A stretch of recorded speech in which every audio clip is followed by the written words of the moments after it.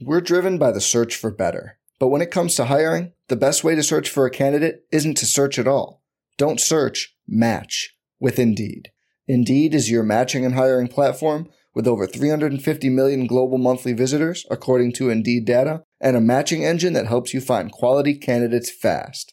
Leveraging over 140 million qualifications and preferences every day, Indeed's matching engine is constantly learning from your preferences.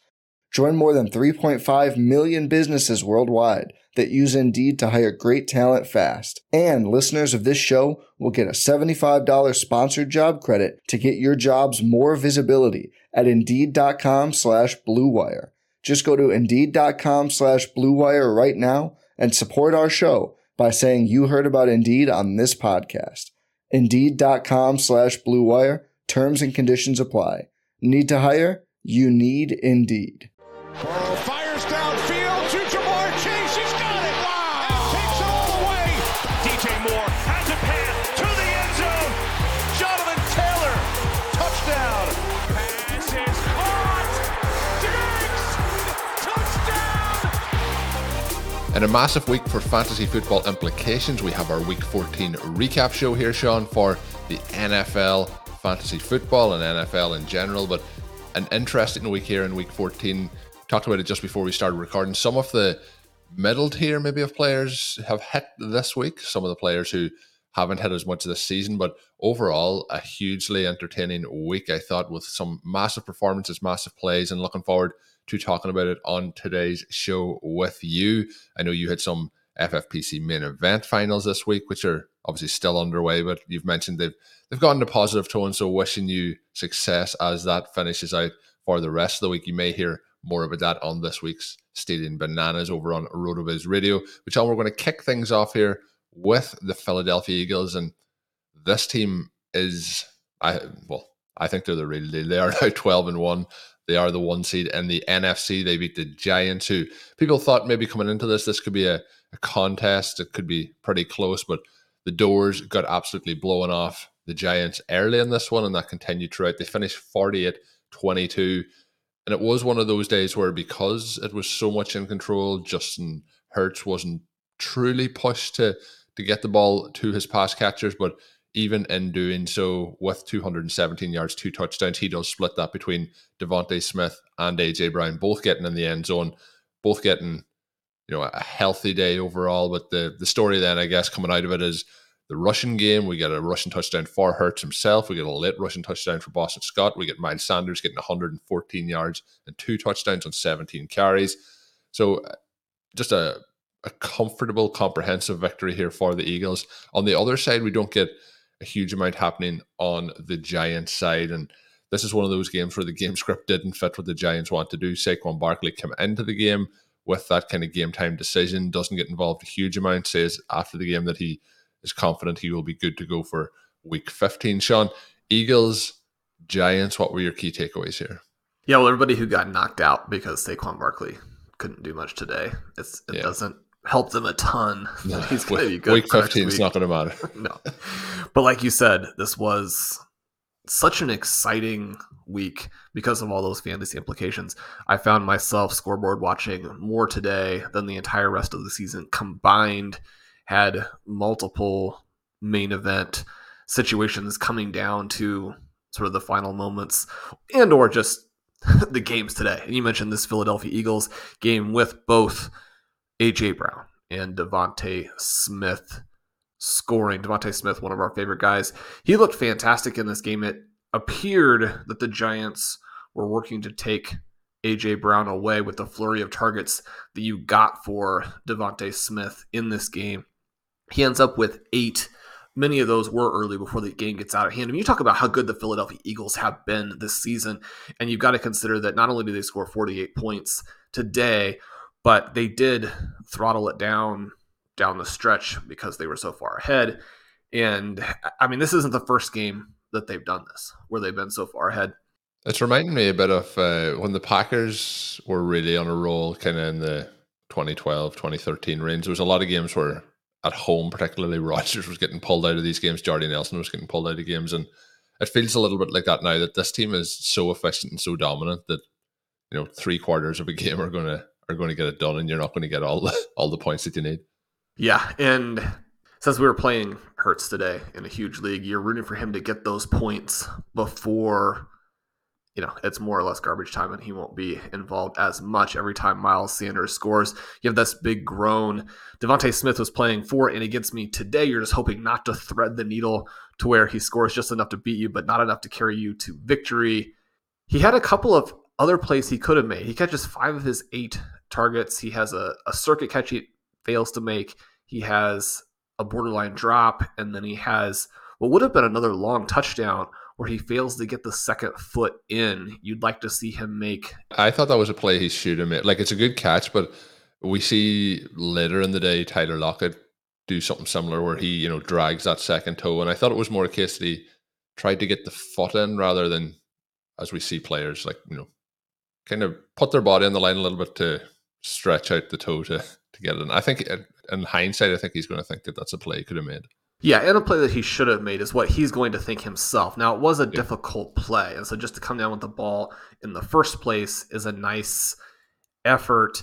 If you think that you have the foot in, then it can be tempting to not sort of drag your foot in a way that's going to create a somersault, all those type of things, maybe even get yourself injured. So you can understand what he's doing on that play, but just for fantasy managers who barely lose and are playing Smith, that play will be one they look back on and really wish that he had made. But as you say, this Eagles juggernaut looks absolutely amazing. Only the 6 targets today for A.J. Brown. He does have a bad drop, but on the other 5 targets, 4 catches, 70 yards, a touchdown. He's beating teams even without the huge target volume, and this has been the theme for him for years now. And so to be able to do this again, to control a divisional opponent, they're still good. The Giants have run into some difficult matchups recently. I think that Daniel Jones looked good in this before he's pulled. Obviously, they've got some other guys doing some things like a Gary Brightwell. He was one of the players that Ben recommended at the end of the week on Stealing Bananas. He does have more carries than Matt Breida. Also has 3 targets for the 2 receptions. It's difficult to see a scenario in which he has any relevance unless Barkley is out. But if you're in leagues where you're still making free agent pickups, where you're trying to stash guys who could, come in there and make some plays down the stretch. We saw again today, the Zonovan Knight, another big performance. You've got other fantasy relevant backups in the Samaje Perine punches in another touchdown. You never know when you're going to need that player because of injuries or other unfortunate things that might befall your players.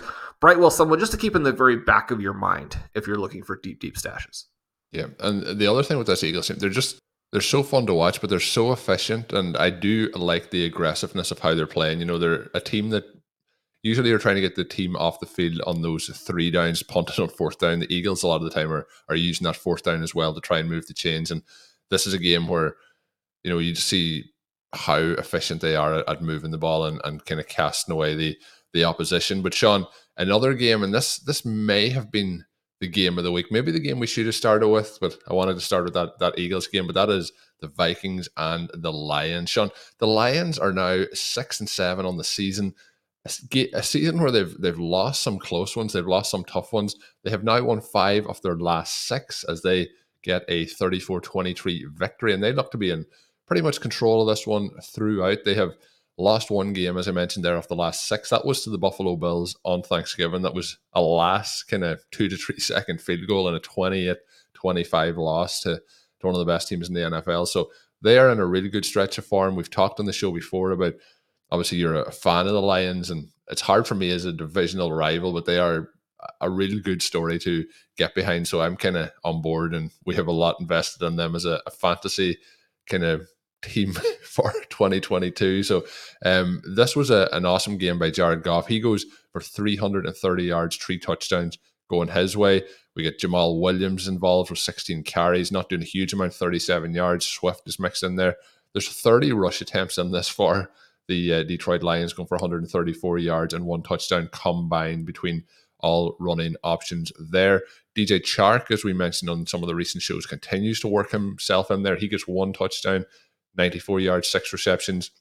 6 receptions for Amon-Ra St. Brown, 68 yards, no touchdowns for him. We get a touchdown for Josh Reynolds, a touchdown for Jameson Williams, which was his first catch in the NFL, Sean, and somebody who's going to be a dynamic playmaker coming back from injury. Obviously, the Lions used a lot of draft capital to get him this year. 2 targets for him. That was early in the game. I was surprised there wasn't a little bit more going his way, but they are working him back in, and you've seen some of his athleticism on that play, but it was a case where it was a pretty busted coverage come the end of things there. On the other side, we get our guy, Sean, TJ Hawkinson. He gets 8 targets, 6 receptions, 77 yards, has a bad drop in this one, but the player who far and away is the juice in this offense is Justin Jefferson. It wasn't enough to get them the win today, but he gets 15 targets, 11 receptions, 223 yards. He breaks the receiving franchise record for a single game for the Minnesota Vikings here. Kirk Cousins has 425 yards, 2 touchdowns, no interceptions, but a lot of that in comeback mode as they try and work their way back. What were some of your key takeaways here in this as we say every week, a fun Lions game? Yeah, I mean, you go through and look at the team stats here, and you have 464 yards for the Lions, 416 for the Vikings. Perhaps not that surprising on the Vikings side, as where the Lions really still struggle is on the defensive side.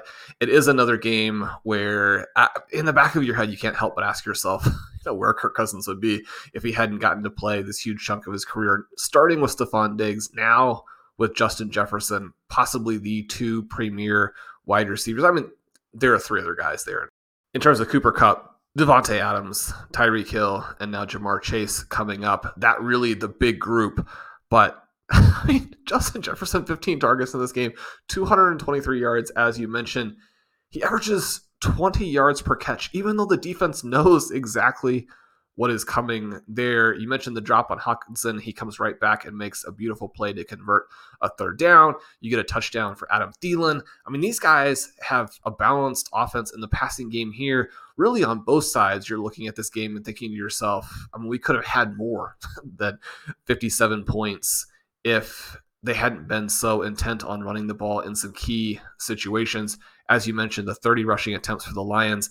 The big problem that they had, and the only reason that the team isn't more explosive, is that they really do want to get Jamal Williams involved, and he is not a playmaker. 16 carries, 37 yards, obviously not even 2.5 yards per carry there on the other side. Dalvin Cook completely... The Lions stopped the run here. They did. I think that's fair to say. They did stop the run.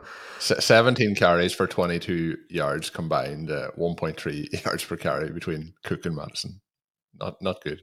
It's so odd to look at that part of it because, I mean, those 17 plays are completely and totally wasted. Cook does get the touchdown. He does have a reception, so it's not a catastrophic fantasy day, but he's a guy who just doesn't look like he used to look.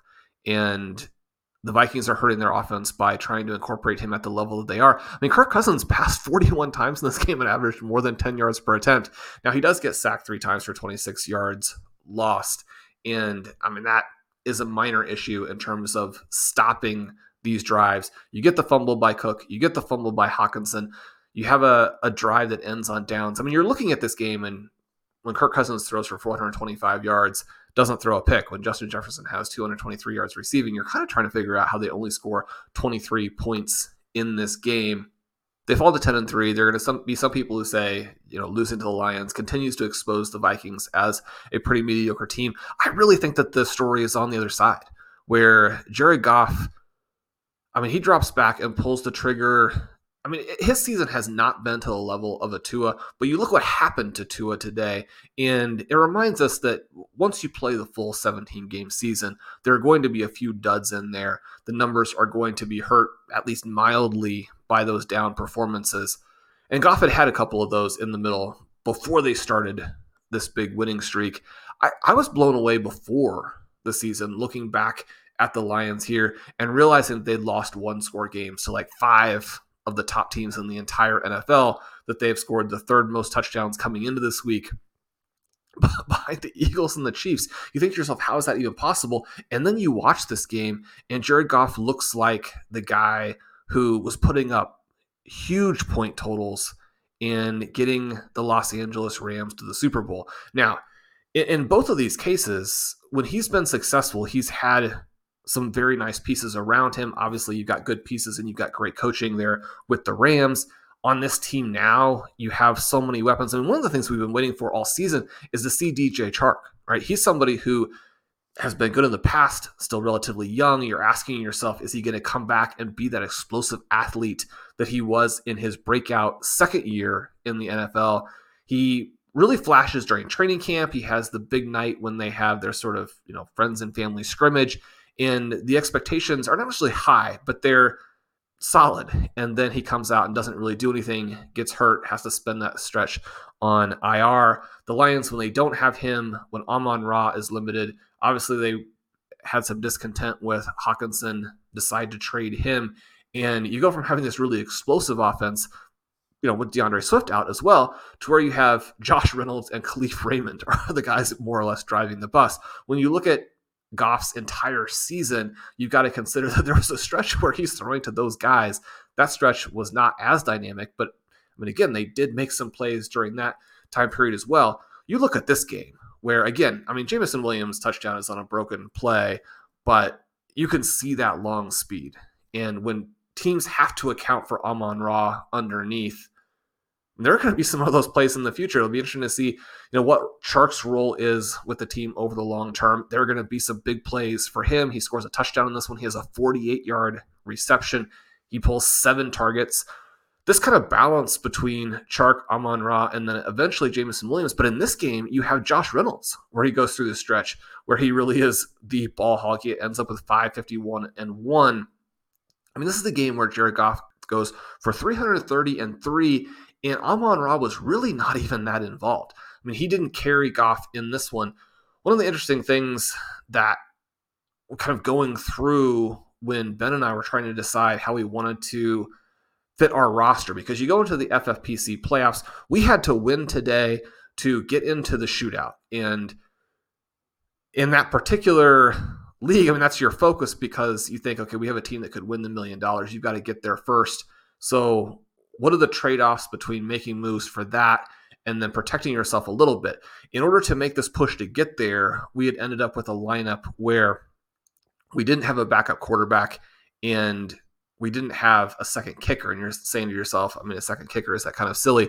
But the kicker injuries we've had this year already, and then for folks who've been following kind of how these contests have run over the last 5 years, we have actually a lot of teams who lose their kickers, and then you're staring at taking zeros if you don't have a second one. We're trying to balance that versus the defense that we have in. And so we weren't able to bid high enough to get the Kansas City Chiefs. That seemed like it would have been a good play against the Denver Broncos. Obviously, some odd things happen in that one, a big Jerry Jeudy breakout. But you're trying to balance, do we want to switch from Minnesota to a team like the Panthers, a team like the Browns, a team like the Bengals? You're thinking that in that Browns-Bengals game, one way or another, one of these teams is going to get some sacks, is probably going to get a turnover. And you're looking at this matchup with the Lions, and you're thinking, okay, the Minnesota Vikings have kind of a middle-of-the-road defense. They create some pressure. They turn the ball over a little bit. But then you're looking at the Detroit side, and especially with this game being in Detroit, one of the things that really jumps out is that Jared Goff is not taking sacks or throwing picks. So when you look at what the Lions are doing here, being 6-7, having this big win, all of the close losses, making a push toward the playoffs, and at the very least a push toward a team that next year looks like it could be, a very serious contender for the NFC North, we decided to stay put. But as I'm watching this game, I'm feeling like it was a mistake, because Goff is not getting anyone close to him ever. And he's able to read the defense and release the ball so quickly that, the Minnesota pass rush is not even a factor in this game. And so he finishes another game with no picks, no sacks. That's about as clean as you can play as a quarterback. I'm not saying that Jared Goff is one of the best quarterbacks in the NFL, but he is somebody that we talked about a lot for Superflex Best Ball, for best ball in general, if you miss your top guys, because you compare him with some of these players who, we had hoped that Jameson Williams was going to be involved earlier on in the season. It's too bad that it's taken to this point. Even in a game where he scores a long touchdown, he's not really a fantasy factor. It doesn't really look like he will be during these next 3 weeks when you have your races in the various best ball formats.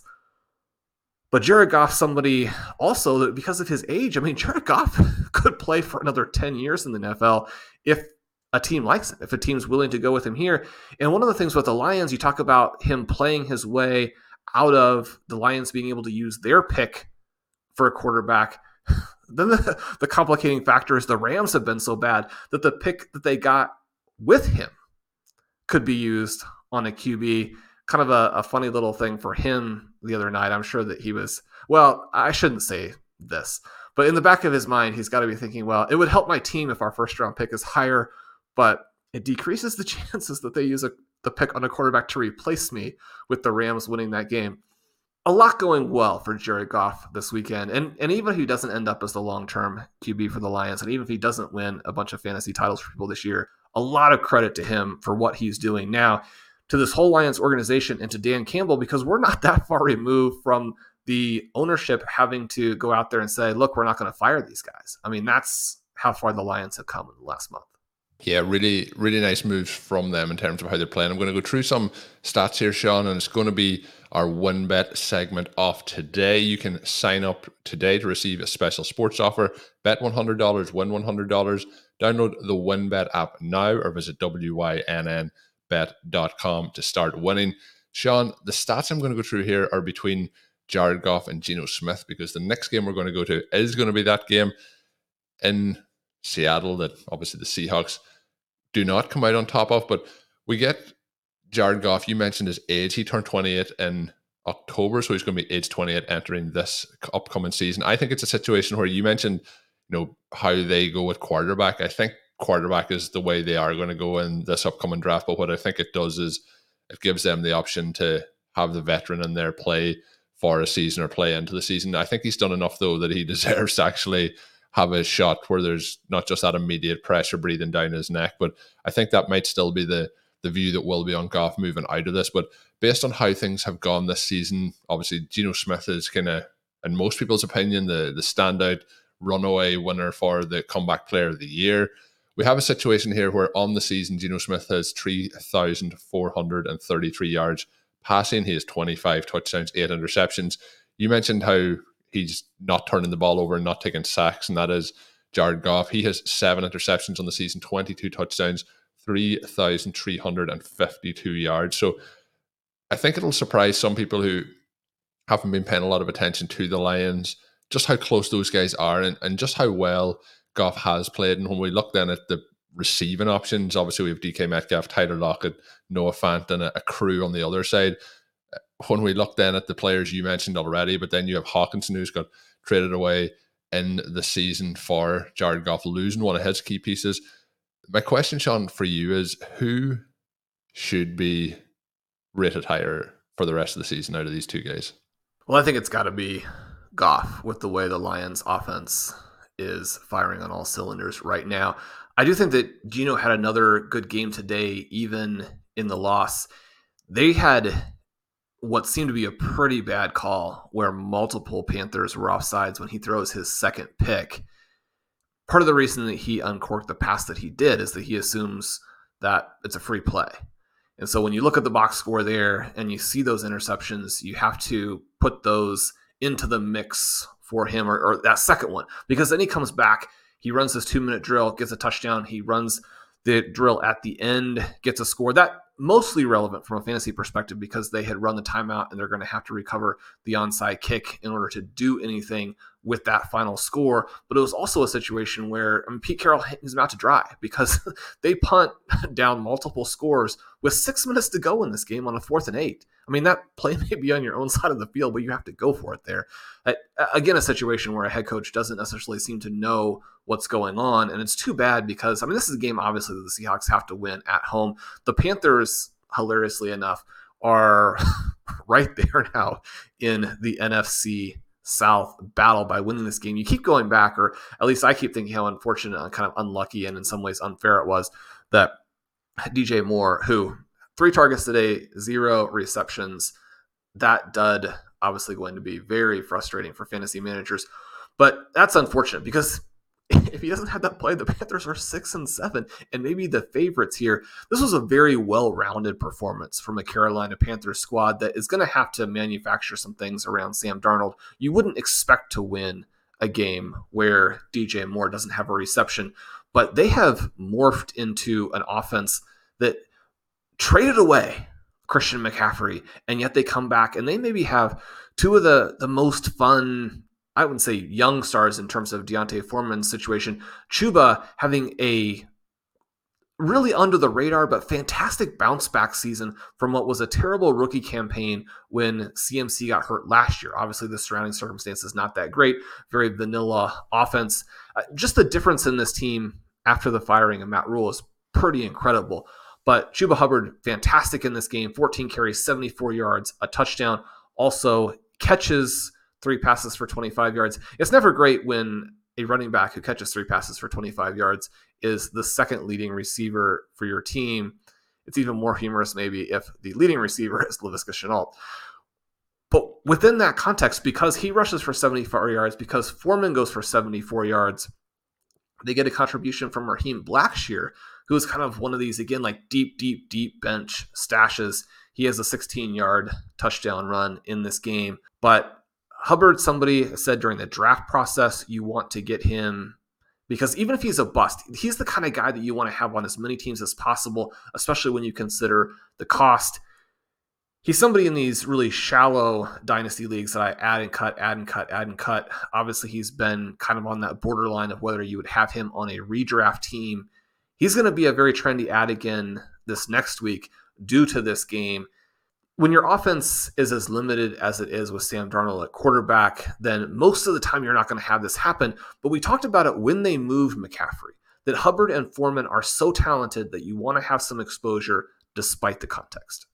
Yeah, and when we look at this game, Sam Darnold, I have to admit, watching this game, like, it's not a fun experience watching these Sam Darnold games, but where he's come from to get to this point to lead an NFL team on the road to a victory is a massive win for him.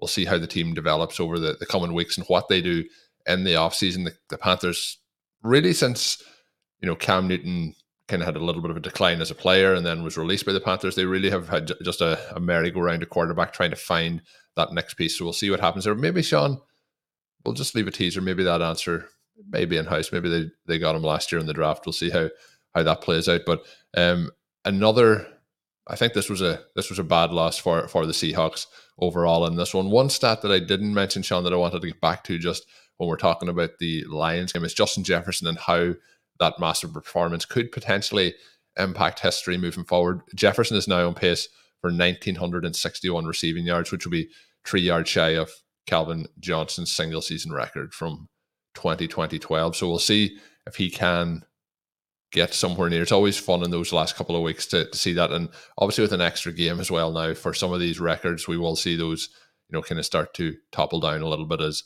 time moves on here. But Sean, the next game we are going to hit is the Browns and the Bengals. 23-10 win for Cincinnati. They moved to 9-4.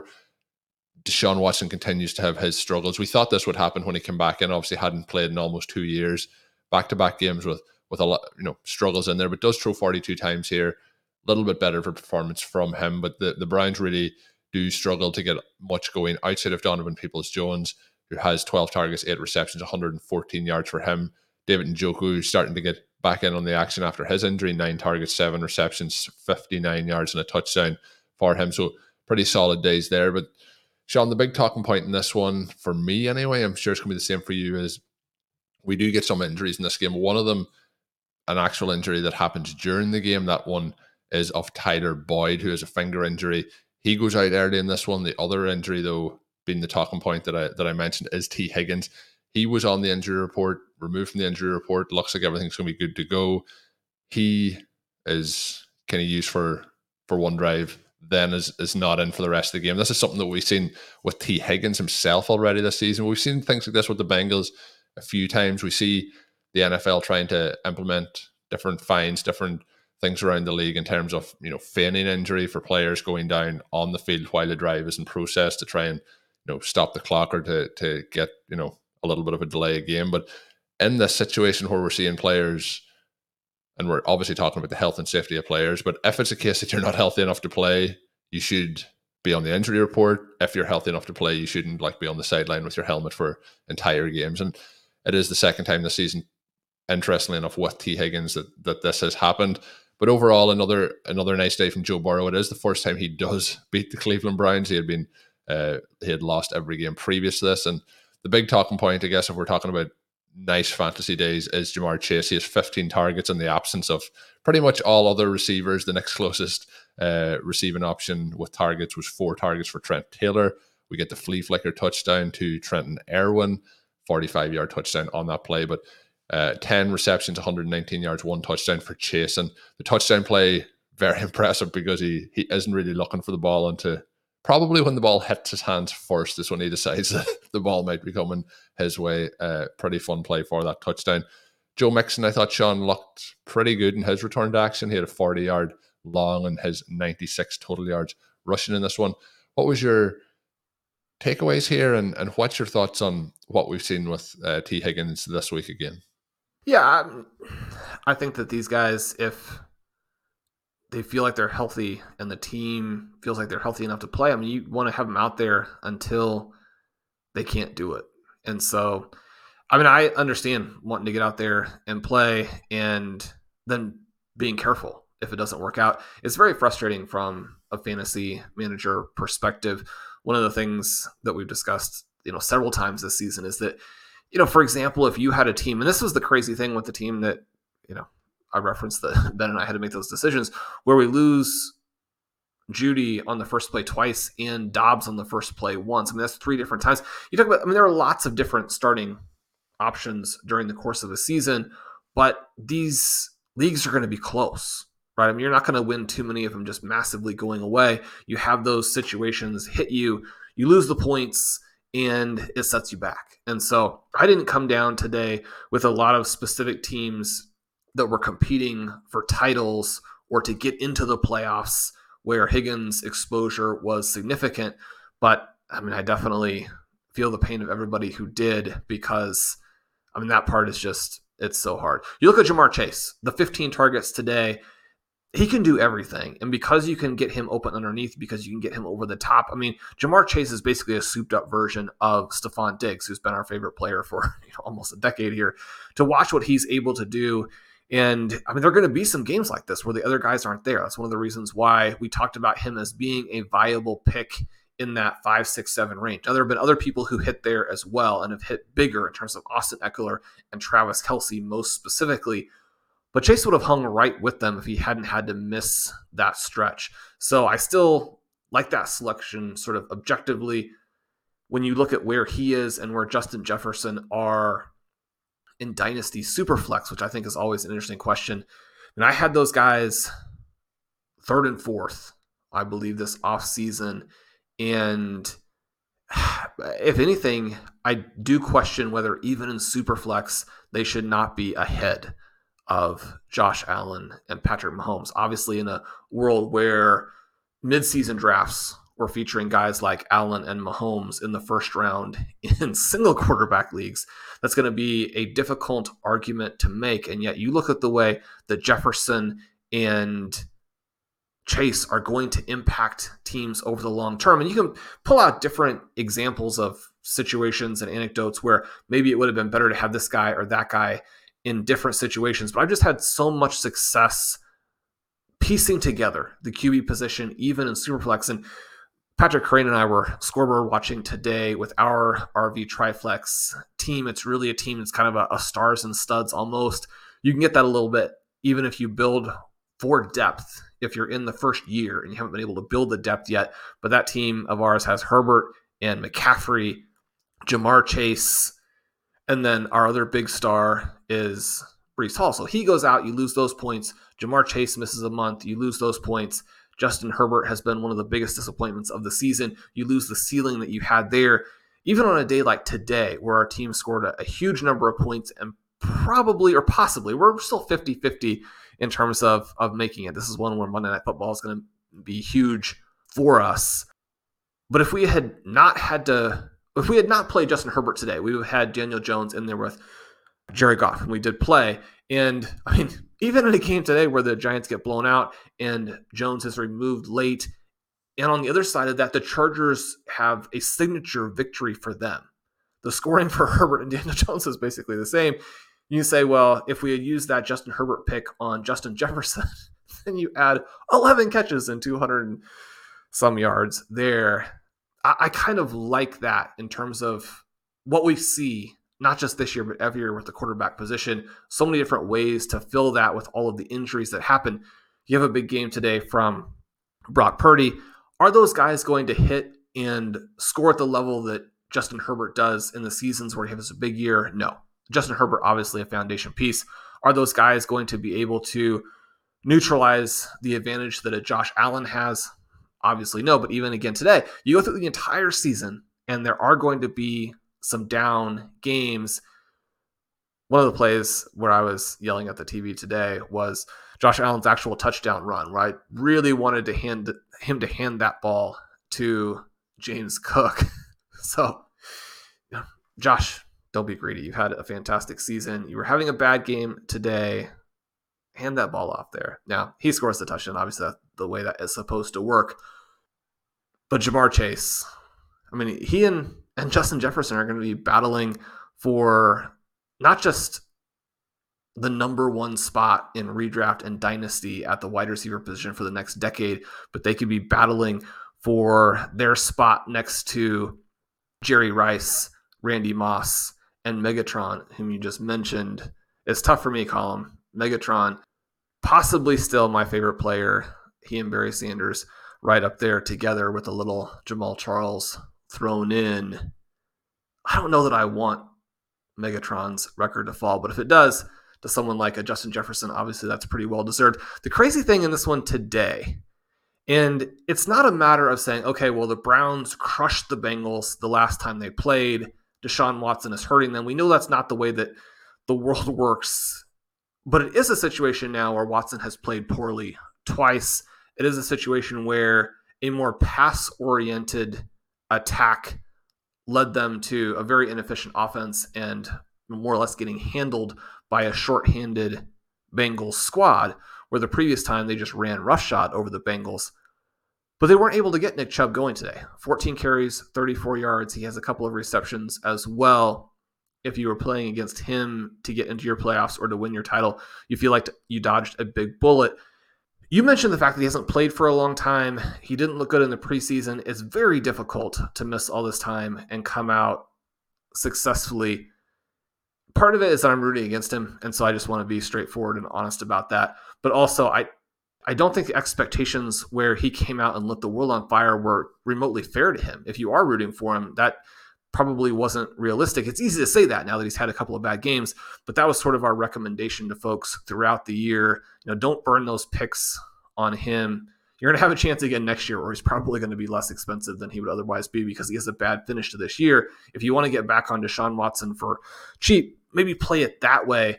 The other big thing that has happened here is that it does change the dynamic when you bring in a new quarterback. And so I know that there was some talk about, well, Amari Cooper has been one of the breakout stars or one of the sort of post-hype bounce-back stars of the 22 season. He and Jacoby Brissett, fantastic. I think Brissett deserves a huge amount of credit for how well he played. I think that was sort of an under-the-radar big storyline of the year. Even if Watson had come out and played well, we don't necessarily know that that would have lifted Amari Cooper because every quarterback and the way they see the field, their preferences for going through the progressions, how the play caller has to call plays to work to the strengths of that quarterback, those things are going to be different. Part of this is that I was wrong on Amari Cooper and what kind of season he would have from the get-go. I didn't expect him to dominate targets the way that he did and to have such an efficient year on top of that. But a game here where Peoples-Jones leads with 12 targets, where David Njoku is really the force, his touchdown catch, very impressive today. This type of split was more what I had anticipated. And so partly, I guess it just seems not inevitable, but understandable that Amari Cooper would drop down as you bring in a different quarterback and just change the dynamic of this offense. We're driven by the search for better. But when it comes to hiring, the best way to search for a candidate isn't to search at all. Don't search, match with Indeed. Indeed is your matching and hiring platform with over 350 million global monthly visitors, according to Indeed data, and a matching engine that helps you find quality candidates fast. Leveraging over 140 million qualifications and preferences every day, Indeed's matching engine is constantly learning from your preferences. Join more than 3.5 million businesses worldwide that use Indeed to hire great talent fast. And listeners of this show will get a $75 sponsored job credit to get your jobs more visibility at Indeed.com/Blue Wire. Just go to Indeed.com/Blue Wire right now and support our show by saying you heard about Indeed on this podcast. Indeed.com/Blue Wire. Terms and conditions apply. Need to hire? You need Indeed.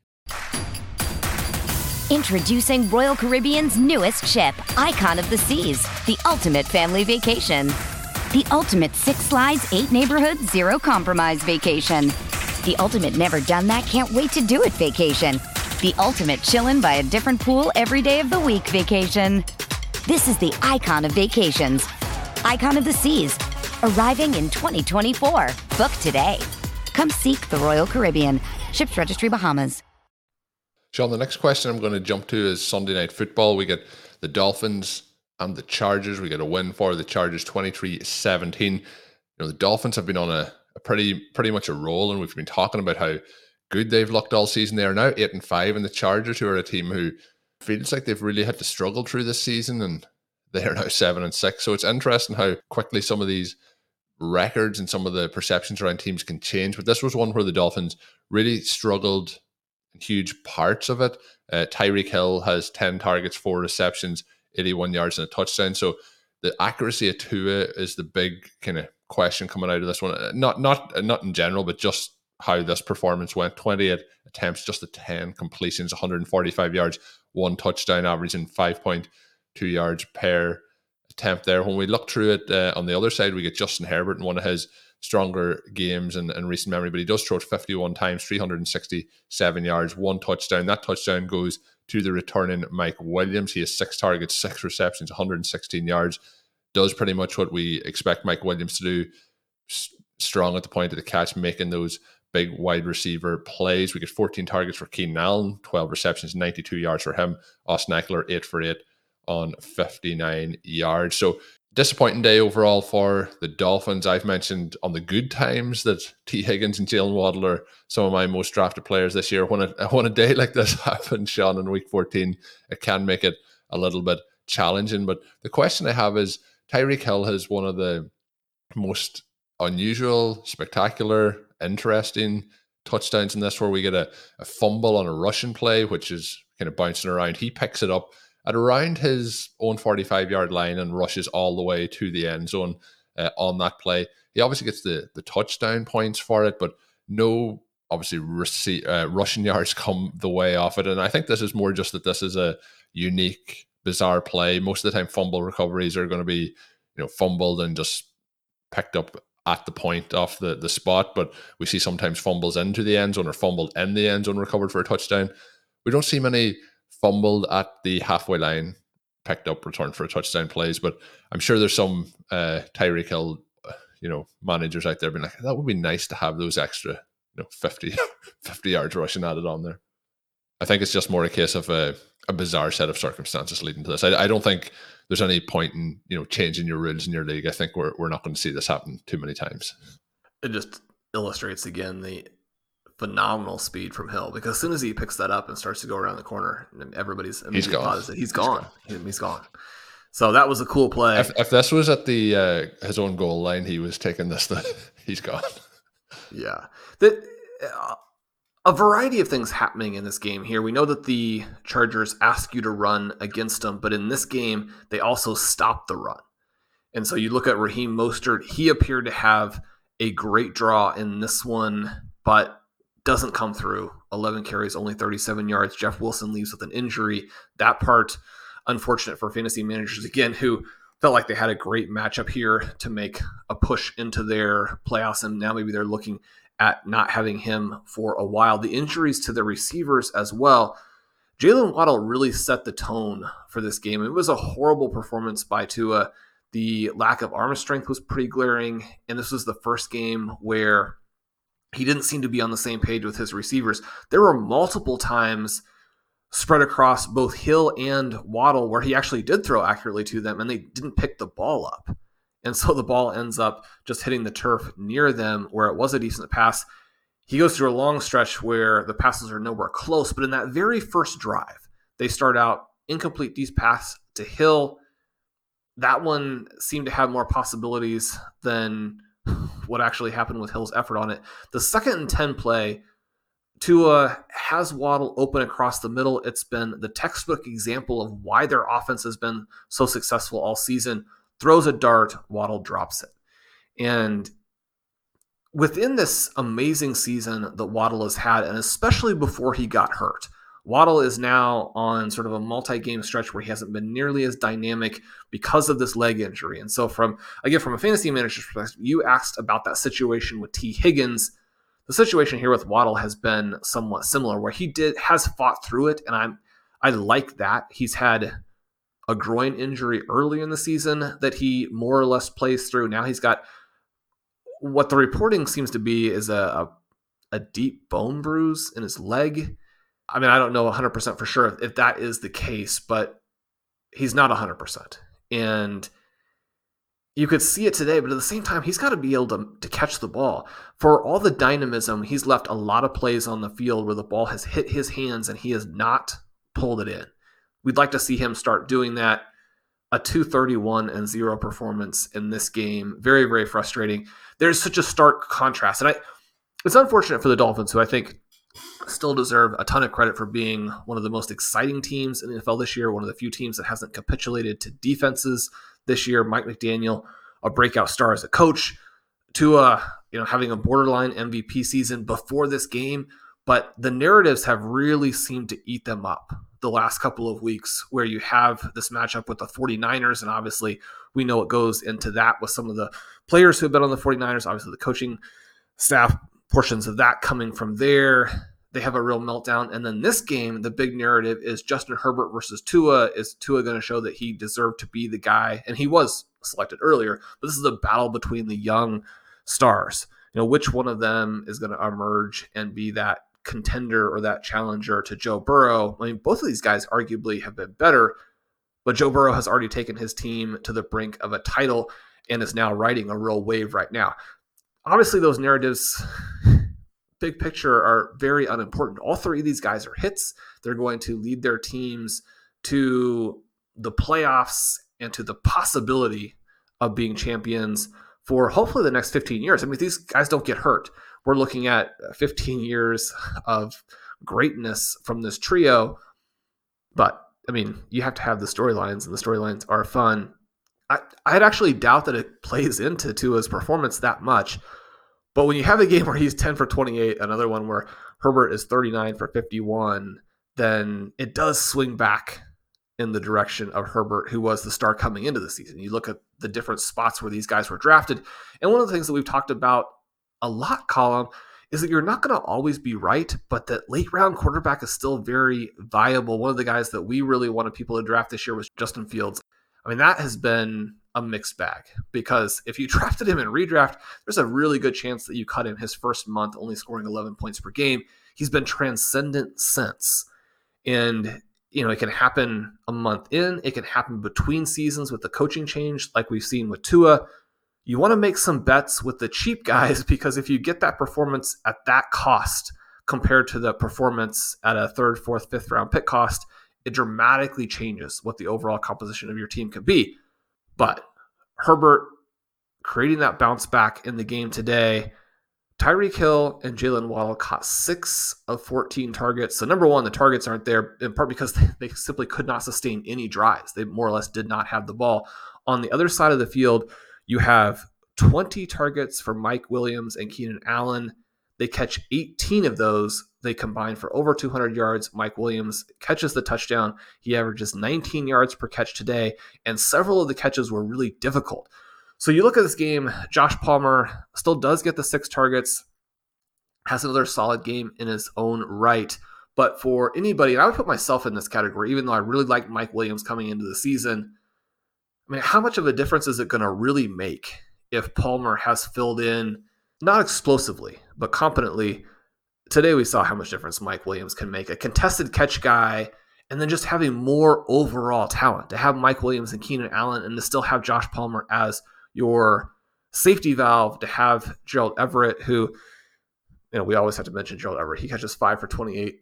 That's more helpful to you in tight end premium. Then you have this type of offense, especially with Austin Eckler, as another piece to it where you can be explosive. If you have Herbert in Dynasty, then you have a lot of fun years ahead of you. And as we go down the stretch here, there have been a lot of different games in the AFC West where teams have had the Chiefs on the ropes and weren't able to come through. The big story for me with the AFC West is that with these teams all kind of melting down, it's given the Chiefs an easy path or a free ride. The Denver Broncos were not quite willing to make it that easy today. Colin will talk a little bit more about that on Tuesday. Yeah, I mean, 23-17 here. The Dolphins almost recover the onside kick at the end. I mean, you can imagine if the Dolphins actually had won this game with how completely and totally the Chargers outplayed them. It's going to be a battle for these last AFC playoff spots. Yeah, I think it is. And the other part there is this was probably one of those games we thought in our dreams, both teams in the 30s maybe in terms of the scoring. So it didn't live up to the hype, but it was great to see Mike Williams back out there, I have to say.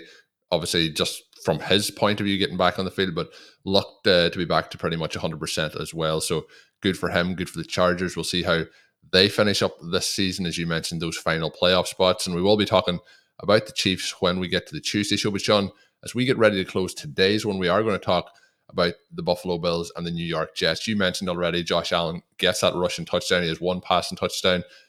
Both teams struggled moving the ball in this one. I wouldn't leave this one completely up to you. We get Garrett Wilson, solid day. We get Zonovan Knight, nice day. What else do we get here, Sean? Tell me what we get in this game.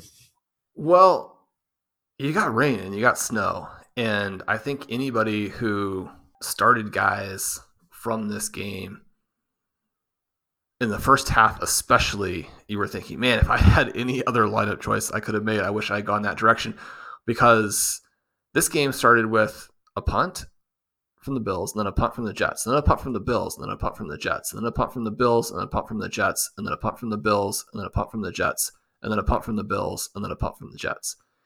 So they were all tied at 4 punts apiece at that point? Is that right? Well, I think they both punted 5 times in a row to start the game. No fantasy points for punts, no? Well, until very recently, I was in an old PFF league with Mike Clay and the gang where, there were points for punts. We did have to start a punter. And obviously the strategy with punters is you want to pick one off the worst teams in the NFL because they punt the most. You're not thinking that the Buffalo Bills are going to be in that category. They do finally get going here, make some really pretty spectacular plays to sustain that drive, get the touchdown at the end. It was cool here because Mike White then has a fantastic second half. They're not able to win. Obviously, they don't light it up. They score 12 total points, but he takes multiple massive hits. Joe Flacco comes in, and I had some enthusiasm for Joe Flacco coming into this game because you're really hoping that there's anything possible that can get Garrett Wilson going. Maybe it will him. He comes in and fumbles, which is kind of what you would expect Joe Flacco to do. Even if you're only required to play a couple of plays, Joe Flacco does have a fumble in there for you. That influenced this game here. Mike White comes back in. He fights through. The other big story here is that even though it was raining, they couldn't move the ball. You know what they're going to try and do. Zonovan Knight for the 3rd straight game, breaking tackles, running hard. He doesn't have that elite speed. One of the reasons why he was not a big prospect in this year's class is he doesn't have the tested athleticism, doesn't have the fantastic size. But he carries 17 times for 71 yards and a touchdown. He adds a couple of receptions as well. So you get a good fantasy game out of him. And you do get Garrett Wilson getting open for 6 catches and 78 yards. We're finally starting to see this emergence too of Elijah Moore behind him. Elijah Moore actually leads the team in targets, in part because Corey Davis makes a nice 15-yard reception early and then gets knocked out of the game. That part, obviously, unfortunate for him mostly because he's not going to be started that often in fantasy in this game. But that does open it up for Elijah Moore, who doesn't do anything spectacular, but helps the Jets move the ball here in the second half. I think you have to like the fight from them. And then again, Ben and I profiled this game in our Friday evening / Saturday morning episode of Stealing Bananas. We do some looking ahead to the games, digging into the RotoViz tools, the passing matchup rater, the advanced team stats tool. What is it saying about these matchups? And what it said in this game is that the Jets are going to slow down Josh Allen, maybe stop him completely. You don't see him throw 27 passes and only gain 147 yards very often. He does throw the touchdown. He avoids the picks. He gets sacked 3 times. He carries the team with his legs. Devin Singletary, fine, but they didn't really go to him. James Cook, only the 4 carries for 6 yards. That was a real dagger to a couple of my lineups today. Perhaps too excited to get him in there after how good he looked a week ago. But Allen with the 10 carries, the 47 yards, the touchdown, as I kind of jokingly mentioned earlier, would have loved for him to hand off. But the Jets, even though they lose, they shut down Stephon Diggs, they shut down Gabe Davis. They do everything you can.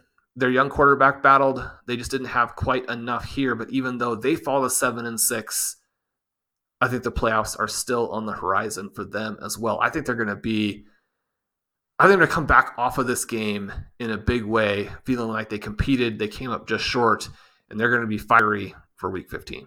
Yeah, and you mentioned using the tools and how they might slow them down. Sauce Gardner, the rookie for the Jets, has been incredible this season so far, and another reason why they slowed them down. But New York's defense has been pretty impressive. Sean, this is a list I'm going to go through here. We haven't talked about these games. I'm already pretty excited about potentially our Tuesday show here because Jacksonville, Tennessee, we get to talk about Trevor Lawrence, Evan Ingram, Derrick Henry. Lots to talk about there. Dallas, Houston, we get to talk about Tony Pollard, how things went for him again this week. Baltimore, your guy J.K. Dobbins back active and looking pretty good in this. You mentioned the breakaway speed for Zonovan Knight. That would be the one note when we get to that show. It didn't look like he quite had his electric breakaway speed there in the Baltimore game, but has a nice day. Then we get your KC Chiefs versus the Denver Broncos, and we'll be talking about Jerry Jeudy. We'll be talking about Jerick McKinnon. Sean, those legs are no longer tired for Jerick McKinnon. Then we have the 49ers versus the Tampa Bay Buccaneers in a dominant display. So we'll be talking about all of that when we get to our Tuesday show. But Sean, again, the tools, you mentioned them. We mentioned this on the previous shows, but you can now sign up and get a 25% discount off a 1-month RotoViz NFL pass using the code RVRadio2022 at checkout. That is 25% off a 1-month NFL pass. Get access to all of the content and tools. Once again, that is RVRadio2022. Monday Night Football left to go. We get the Patriots and the Cardinals. But Sean, this here week, we get Thursday Night Football. We get Saturday football this week. We have Saturday football the next couple of weeks here. So should be pretty stocked in terms of the action coming up. But looking forward to it. Anyone needing something to happen for them to get that win on Monday Night Football, best of luck. Hopefully you get the W that you need. And it's a fun game here coming up on Monday Night Football. But we will be back with the rest of the games recapped on our Tuesday edition of RotoViz Overtime. Make sure you are subscribed on the RotoViz Overtime podcast feed to get that as soon as it comes out, usually around 5 p.m. Eastern on Tuesdays. My name is Colin Kelly. You can follow me on Twitter at OvertimeIreland. My co-host, as always, is Sean Siegel. You can check out all of Sean's work up on rotoviz.com. And until we are back, have a good one. Thank you for listening to Overtime on RotoViz Radio. Please rate and review the RotoViz Radio podcast on iTunes or your favorite podcast app. You can contact us via email at rotovizradio@gmail.com. Follow us on Twitter at RotoViz Radio. And remember, you can always support the pod by subscribing to RotoViz with a discount through the RotoViz Radio homepage, rotoviz.com/podcast.